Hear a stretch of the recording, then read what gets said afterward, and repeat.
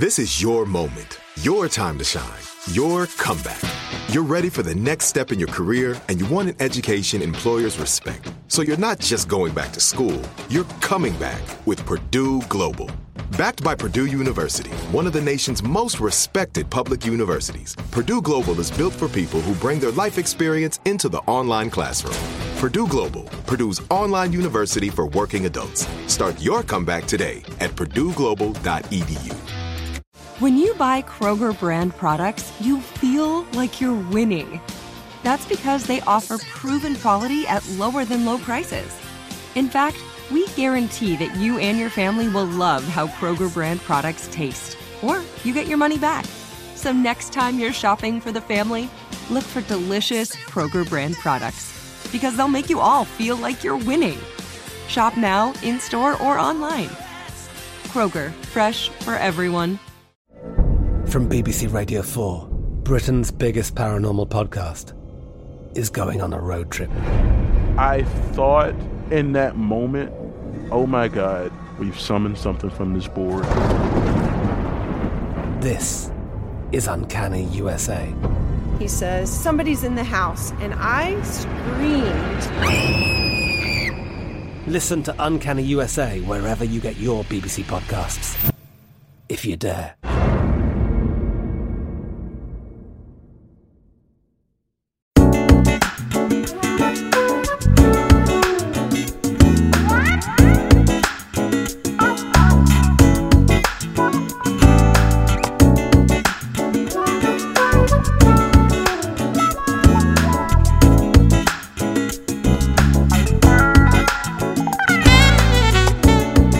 Welcome to the latest edition of 100, the Ed Gordon Podcast. Today, a conversation with actor, author, philanthropist, and businessman Hill Harper. And if that weren't enough, the award-winning actor has entered the political arena. A longtime high-profile Democratic supporter, Harper decided to throw his hat in the ring and run for the vacated U.S. Senate seat in Michigan. While the star of television CSI and The Good Doctor came in with a very famous name and face, politics is an entirely different arena. That's where we started. I opened with the question so many are asking. Successful actor, author, businessman. With the state of politics today, why jump in? You know, Ed, I can't sit on the sidelines anymore and watch what's happening in our country, to our politics, to people. There's so many people I talk to on a daily basis that don't feel like they're being represented in any material way. They don't feel like the federal government has their best interest in mind. And being here in Michigan for the last 7 years, I've realized that there's been a wonderful movement in the state of Michigan. Many of you either know that Lansing is the state capital, and we have a triple blue leadership there. And they've seen material movements in issues that matter. And folks don't feel that way about the federal government. The middle class in particular feels like it's getting squeezed. They earn too much to qualify for the earned income tax credit benefits. And then they see billionaires getting all these loopholes where they end up paying a de facto tax that's less than them. And they're like, well, where do we fit? And why isn't someone in the federal government actually representing our best interests? Then they see something like, Ed, the congressional members' investments outperform the S&P consistently. And they're like, hold on, we pay their salary through our taxes. They spend 4 to 6 hours a day raising money on the taxpayer's dime. And then they can trade stocks based on inside information. But if we traded stocks based on inside information, we would go to prison. They just know that things aren't stacking up and in a way that's meaningful and supportive of them. And I'm one of them. You know, I'm one of those folks that feels that way. And I couldn't sit on the sidelines. You said something that I think is important. I don't want to just brush right by it, because I remember when Hillary Clinton ran for the Senate in New York, there were whispers of carpetbagger, and, you know, people will associate you, even though you're from the Midwest originally. I don't think a lot of people know you were born in Iowa. But, you know, people will associate you with California or New York. But you have been here for 7 years. Talk to me about what what drew you to Michigan? You know, it, and you know this already, so I laugh saying it. There is nobody like the people who live here, particularly in Southeast Michigan. No, nobody. And I've tried to explain what there used to be a tax credit here that was creating real jobs, creating union jobs here. And that's what brought me here in the first place. Folks have to understand that what happens with an actor's profession is that you have a home base, but you go all over the place to work. And, I came here to work, and there were a lot of films being shot here because there was a media tax credit, much like is in Georgia, much like what used to be in Louisiana, and like is in Canada. So if you think about where you work the most as an actor, it's either Georgia, it used to be Louisiana, and then Canada, and was Michigan when there was this tax credit.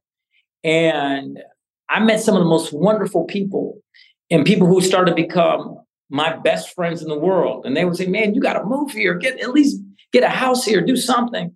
And it planted a seed in my head that I said, when I have a child, I want to raise that child here, because I would like that child to turn out more like the folks from here than the folks from Hollywood.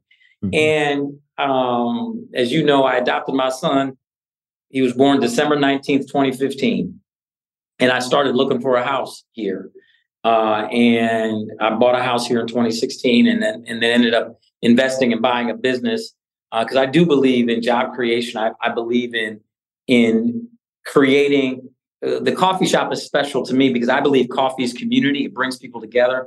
So having a coffee shop where young people could learn a skill that they could travel anywhere in the world and get paid a true living wage, and also have a place that's about community. So I got the roasting plant in downtown Detroit, and it's been the best decision I've made. Outside of adopting my son, the best decision I made, because it's the best people in the world are here.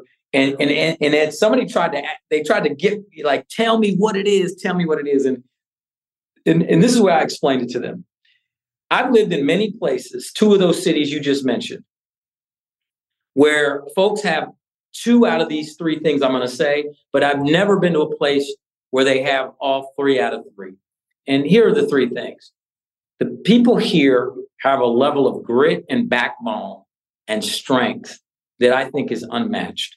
There is also this deep sense of soul and creativity that is just sort of runs through how they move and just how you present yourself and just how people enjoy things.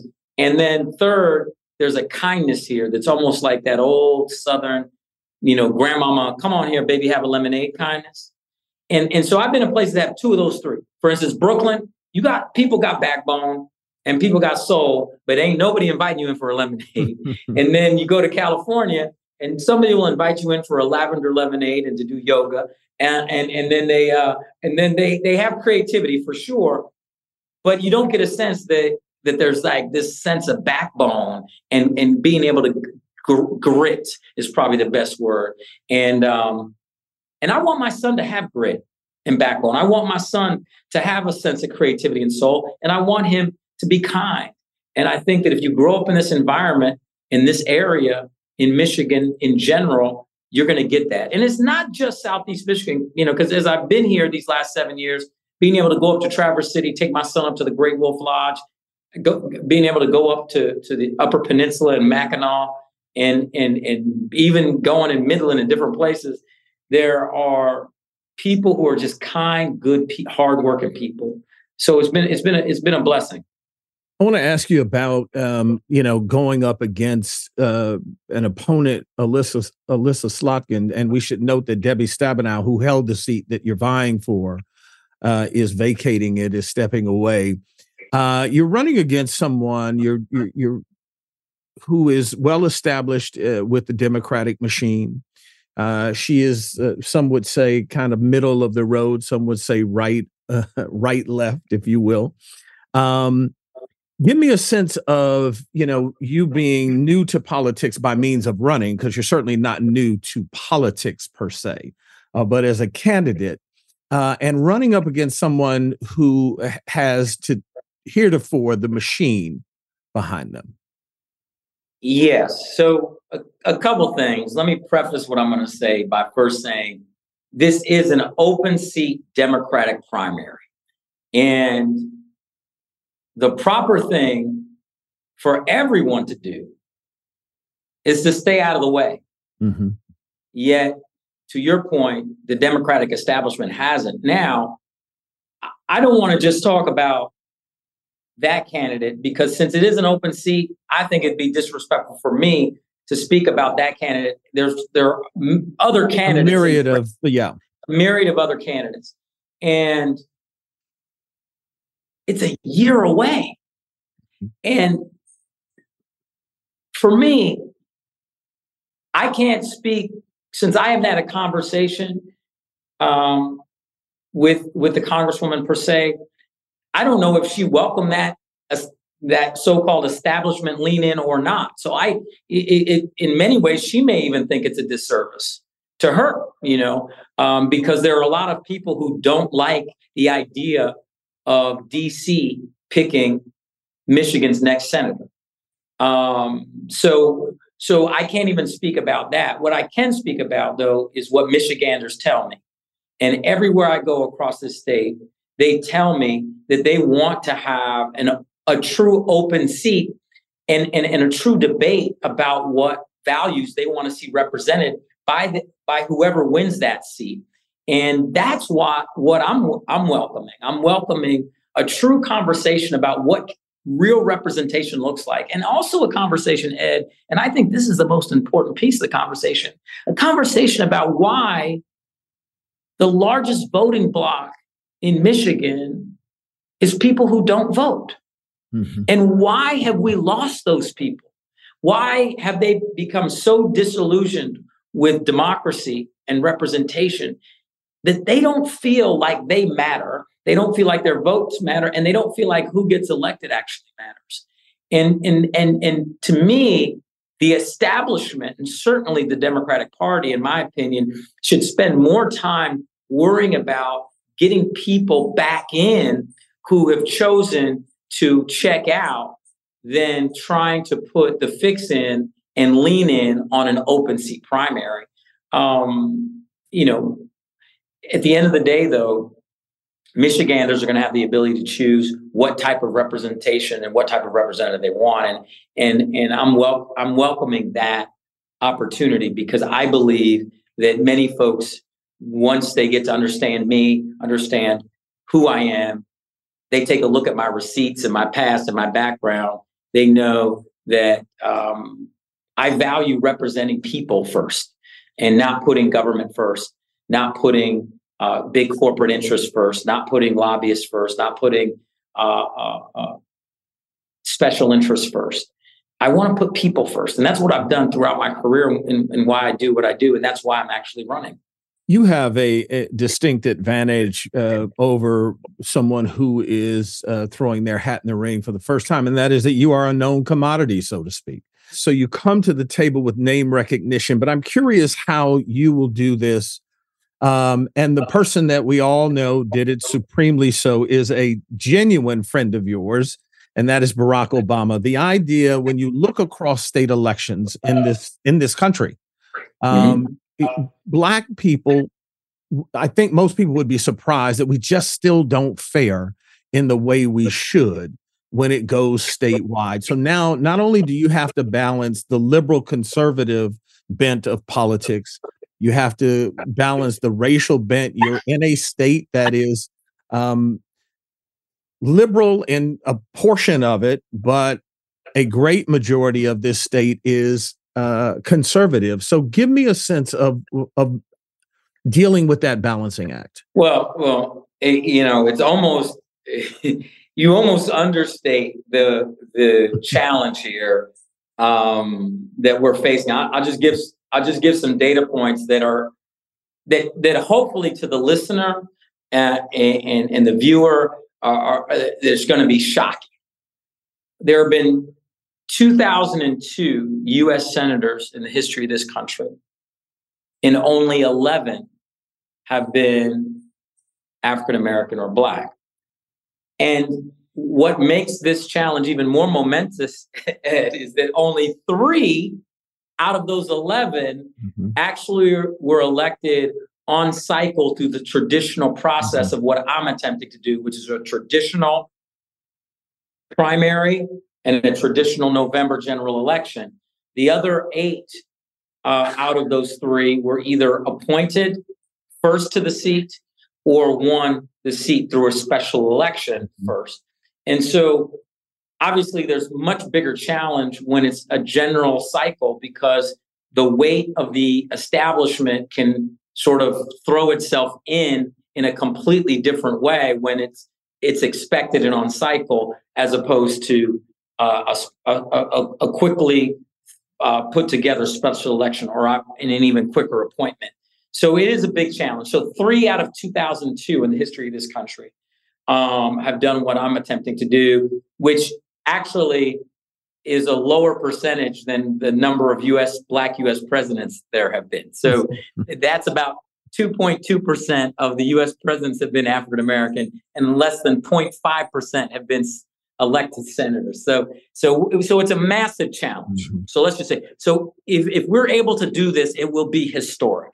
And it will also be historic from the context for the first time in 57 years in Michigan does not have a Black Democratic representative in Congress at all. And that's the first time in 57 years. So in many ways, the idea of representation in Michigan as far as diversity has taken a massive step backwards. So if we're able to overcome that and push forward, it's going to be huge. How do we do that, Ed? I believe the way we do it is to speak to people, meet them where they are, and to talk common sense language, just like we talked about at the beginning of this. I believe if you get sick, you should have a right to having quality, comprehensive health care and not have to do the thing that causes the number one cause of personal bankruptcies is medical. 1/3 of the money raised on GoFundMe is medical. GoFundMe is not a health plan. It can't be a health plan. Yet we're putting everyday citizens who pay tax dollars in a situation where they have to choose between health care and putting food on their family or filing for bankruptcy. That's not right. And I think generally most Michiganders agree with that, no matter what your race. I think the majority of Michiganders want common sense representation. And so what does that look like? It means, like I just said, if you get sick, you deserve to have a doctor without going into bankruptcy or go on GoFundMe. If you send your kids to school, you should believe, like I send Pierce to school soon, 2nd grade, send him there. I want to have a belief that he's not experiencing mental trauma by having all of these series of mass shooter training drills. Just think about it. I was talking to somebody this home. We were talking about it and said, okay, when you're in your house, are you telling your kid, get under the cover? The shooter could come in. This is what you're going to do. No, you're not doing that because it's traumatic. And you want home to feel safe. You want school to feel safe. These kids actually spend more time at school in many ways than they spend at home. And so we haven't been able to take on the $1 billion gun lobby and the NRA to the extent that I believe we should. Because many of folks who represent us, they're more interested in staying in office than doing what is the right thing to do, which is fight back, ban weapons of mass murder. And so that's another example.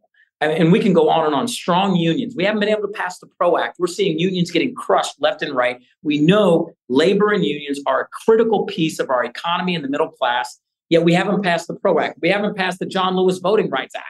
So as a senator, I'm willing to be the 51st vote to end the filibuster and get things like the PRO Act passed, get things like the John Lewis Voting Rights Act passed, and get the ban on weapons of mass murder. These are just, I think, things that Michiganders agree with me on and want to see someone fighting for. Give me a sense of, because, there will be those who will listen to you, and to your point, this goes beyond, if you are to win this seat, just representing Michigan. The numbers are so thin in the Senate that every vote is important. When you think about the attack on diversity that we're seeing now, the attack on a woman's right to choose, all of the hot button issues, the question, just the environment of race in this country. We just saw the incident in Montgomery that raised again the specter of how, far off we are in really being cohesive as a nation. Give me a sense of what you would like to do from that seat in helping heal the divide. Well, you remind me with this question of Tigers opening day this year. The weather was great. Everybody was excited. You go out there and you have all of these folks that are there at the same time to tailgate. They're there for the same team, but you had groups of white folks tailgating and groups of black folks tailgating. And I got kind of down about it, to be honest, Ed, because nobody was mixing. Mm-hmm. They're eating the same food, drinking the same beers, but somehow we've gotten it into the zeitgeist that we don't have enough in common to just talk and so, and it's wrong. I mean, this is Brown versus the Board of Education was 1954. And I was actually talking to Smokey Robinson the other day, who endorsed me. Thank God. Thank you, Smokey, for that endorsement. And he said, Hill, I feel like it's more segregated now through de facto segregation than we had when it was Jim Crow and things like that, because simply, he was like, folks used to get together and talk, and they talk on the side and be like, hey, man, what's going on? We don't even say what's going on to each other anymore. And that is a shame. And I want to represent this simple fact. I've grown up with diversity, where I went to college, where I went to grad school, where I grew up and went to high school. All of these things were about celebrating goodness in humans, in humanity, more so than how much melanin someone hasn't or doesn't have. And the fact that we've politicized, and listen, let's be clear, the history of race in this country goes so far back and continues, but there has to be a point where we say we have so much more in common to work for and work together to make this world better. And the idea that someone was selling this country, this concept that a lot of people bought into, make America great again, rather than the best version of America is ahead of us. And that's really what I want to talk about. What does the best version of America look like if it is, in fact, ahead of us? And I believe it is. And that's why one of the things we talk about is believe in better. We say believe in better because unless we start to believe that we can make America much better than it's ever been, then we won't do the work to make it so. And it's going to take work. And I'm willing to talk to anybody who has a good idea. I'm willing to talk to anybody, no matter where they're from, what they do. And you're right, Ed, this Senate seat is a national seat. It's a 50-50 Senate. And so goes Michigan, so goes the country. Whoever wins Michigan in this presidential cycle is going to win the presidency. That's just it. And it's been that way historically. What do you tell people who say a Black progressive Democrat first timer cannot win in the environment that we see not only in Michigan, but in the nation today? It's just absolutely patently false if you actually look at the fact that so many people don't vote. And if they were to say the only way Hill Harper can win is to get people who normally don't vote in a Democratic primary to turn out in big numbers, I would say you're absolutely right. So if I can't actually touch a chord in terms of hearts and minds and make sure that we're communicating with real people that want to actually, I believe, participate, but don't feel like there's any reason to. If we're able to do that, then we're able to actually win something, but also do something even bigger, which is get more people back engaged, re-engaged. And what starts to happen, Ed, is I believe it's kind of like the reverse mirror effect of what happened with the 45th president. If you saw what happened there, he was able to speak to people's hearts and minds, and he became unbeatable in a primary context because he was having so many people vote that ordinarily wouldn't vote in a primary. and he was the anti-establishment candidate. But what happened? The ripple effect was so many other candidates that followed the same methodology, and sentiment were able to run and win all over the country.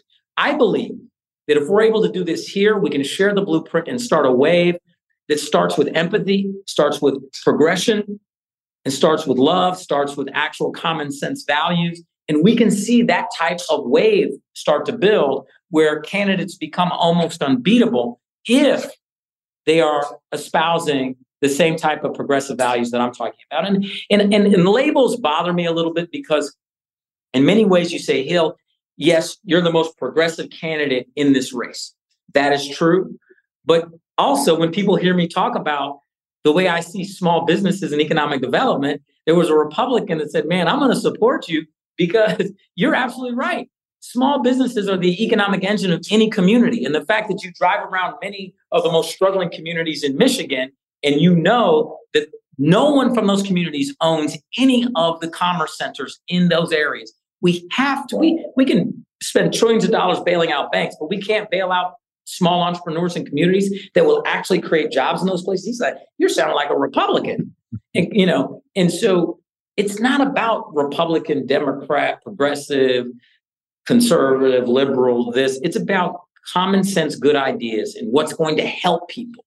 So it should be in theory. It should be. You're right. It should be in theory, but it really is about that. And that leads me to the last point. And that is, you and I have done many, many interviews over the years that I've known you. And part of what I always talked about is that you were very intentional with the roles that you took.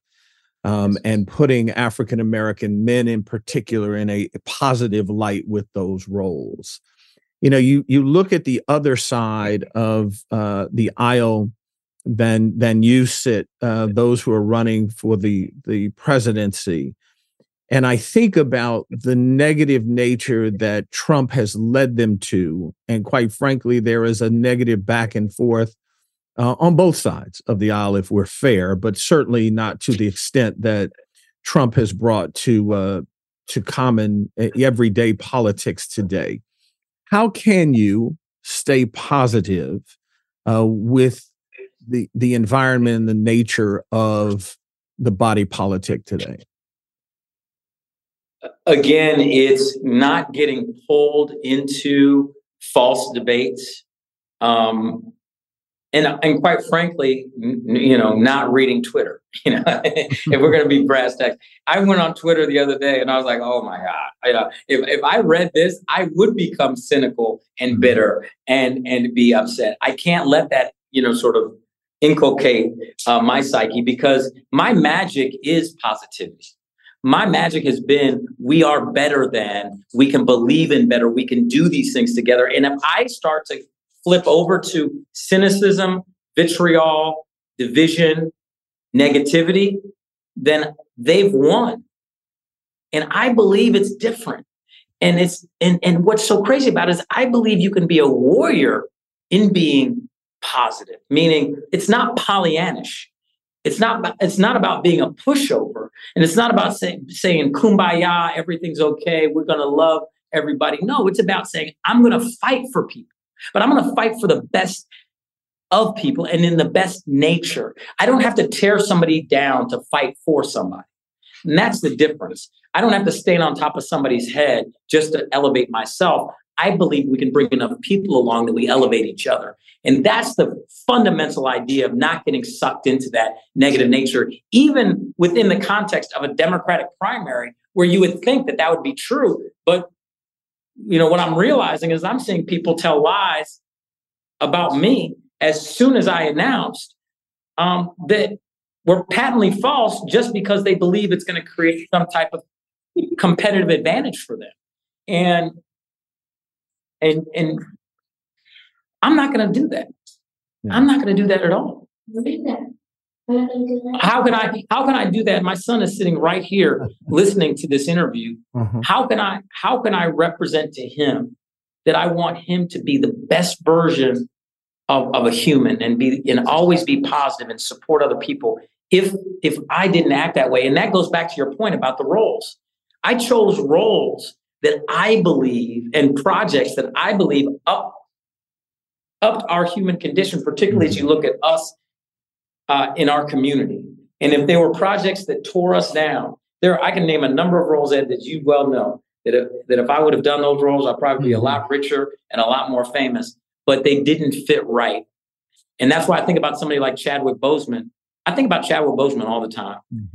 You know, I knew him before he was Black Panther, before all of that. And he guest starred on CSI New York in 2005, and he was resolute about the type of artist he was and the type of elevation he wants to have. And just think about that. We're having a podcast now talking about politics, and he's still in my mind. And it shows you that if you do things in that level of integrity, you do things the right way, there's a legacy piece involved in that. Lastly, the idea of entertainers, actors in politics is not new. Perhaps most famous and certainly highest seat, Ronald Reagan. Yes. You know, but I'm curious which road you're going to take. You know, Arnold Schwarzenegger and Ronald Reagan stopped with their acting when they jumped in. But I think about someone like Fred Thompson, who people may not know the name immediately, but as soon as you saw that face, you would know.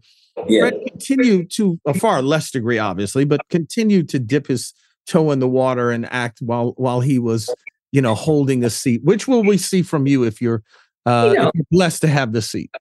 I don't know, but you know, the most famous actor right now that's leading is Vladimir Zelensky, and so you know, I try to remind people of him because you know, like he's doing all right. You know what I'm saying? And he was a comedian. Comedian, you know? And so who knows? I mean, this is my life as I see it for the next 7 years. Yeah. It'll take 1 year, hopefully, to win, and then 6 years sitting in a seat that we won, minimum. And so, for the next 7 years, this is my life, and you know, at a minimum. But at the end of the day,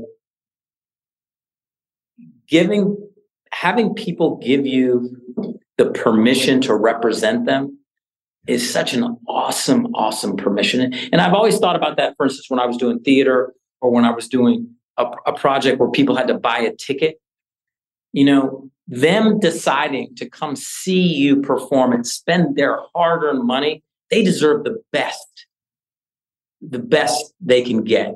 And the same thing for me. If someone's going to give me their vote, they deserve full-time, 24/7 representation from me. And that's why, and I'll say it here, because I'm not sure if I've said this publicly, that I will not, when I'm elected, be like all the other members of Congress, the House of Representatives and the Senate, who raise money on the people's time. I will not raise a dime or make a funding call between 9 a.m. and 6 p.m. because that's the people's time. I should be meeting with constituents. I should be doing office hours. I should be working on what's representation. Right now, Ed, I was shocked, and many people don't realize this, 4 to 6 hours a day is what our representatives spend raising money on average. That's over 500,000 hours a year. And we wonder why the Congress does not get enough done. That's why. And so campaign finance reform is necessary. Not raising money on the people's time is necessary, and truly representing the people in a 24/7 capacity. And that's what I want to do. Well, listen, man, we don't know what the outcome will be, but I want to salute you for, you know, really living your conviction, you know, walking away from the dollars that you were able to make and the fame that comes with the, you know, the road you've chosen is heady stuff. And to walk away and get into this really says a lot about you. So good luck to you, my friend. Thank you so much. I appreciate it, Ed. And let me just end with this. Pierce is clapping, which I think is great. I just want to say that if anything that we've said here, hold on, Pierce. If anything that we've said here resonates with you, this is a grassroots campaign. We need grassroots support. We do not have the big establishment behind us. So hillharper.com. $1 makes a difference. $2 makes a difference. We have to build it with more donors and folks that support this idea that grassroots campaigns can work. And so I appreciate any support. Folks, go to hillharper.com. Please support it, and know that no matter what amount it makes a real difference. And that's real. I'm going to be very proud to be able to stand up and say that I may not have raised as much money as my competitor or central competitors, but I have 10x more donors. And that, to me, is a more powerful statement than the actual dollar amount.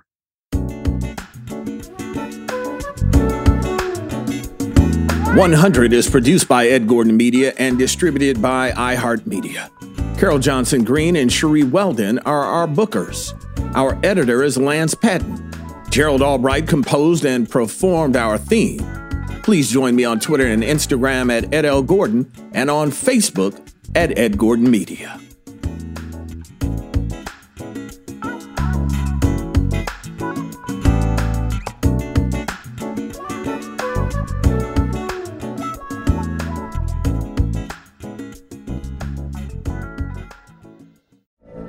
From BBC Radio 4, Britain's biggest paranormal podcast is going on a road trip. I thought in that moment, oh my God, we've summoned something from this board. This is Uncanny USA. He says, somebody's in the house, and I screamed. Listen to Uncanny USA wherever you get your BBC podcasts, if you dare.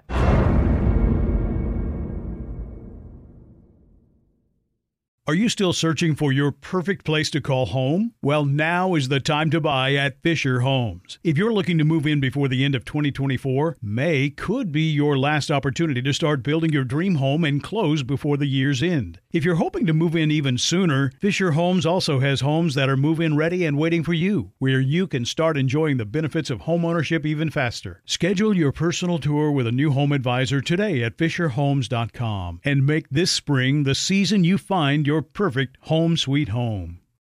If a new house is on your wish list in the next 5 years, grow your savings faster and experience your dreams with an Ohio Homebuyer Plus account from Kemba Financial Credit Union. A savings account specifically designed to save for a new home, where you can earn 7% APY, a $500 matching bonus, and a $1,500 mortgage closing cost credit. Learn more at Kemba.org. Offer expires March 31st, 2025. APY equals annual percentage yield. Restrictions apply. NMLS 292230. Equal housing lender. Federally insured by NCUA.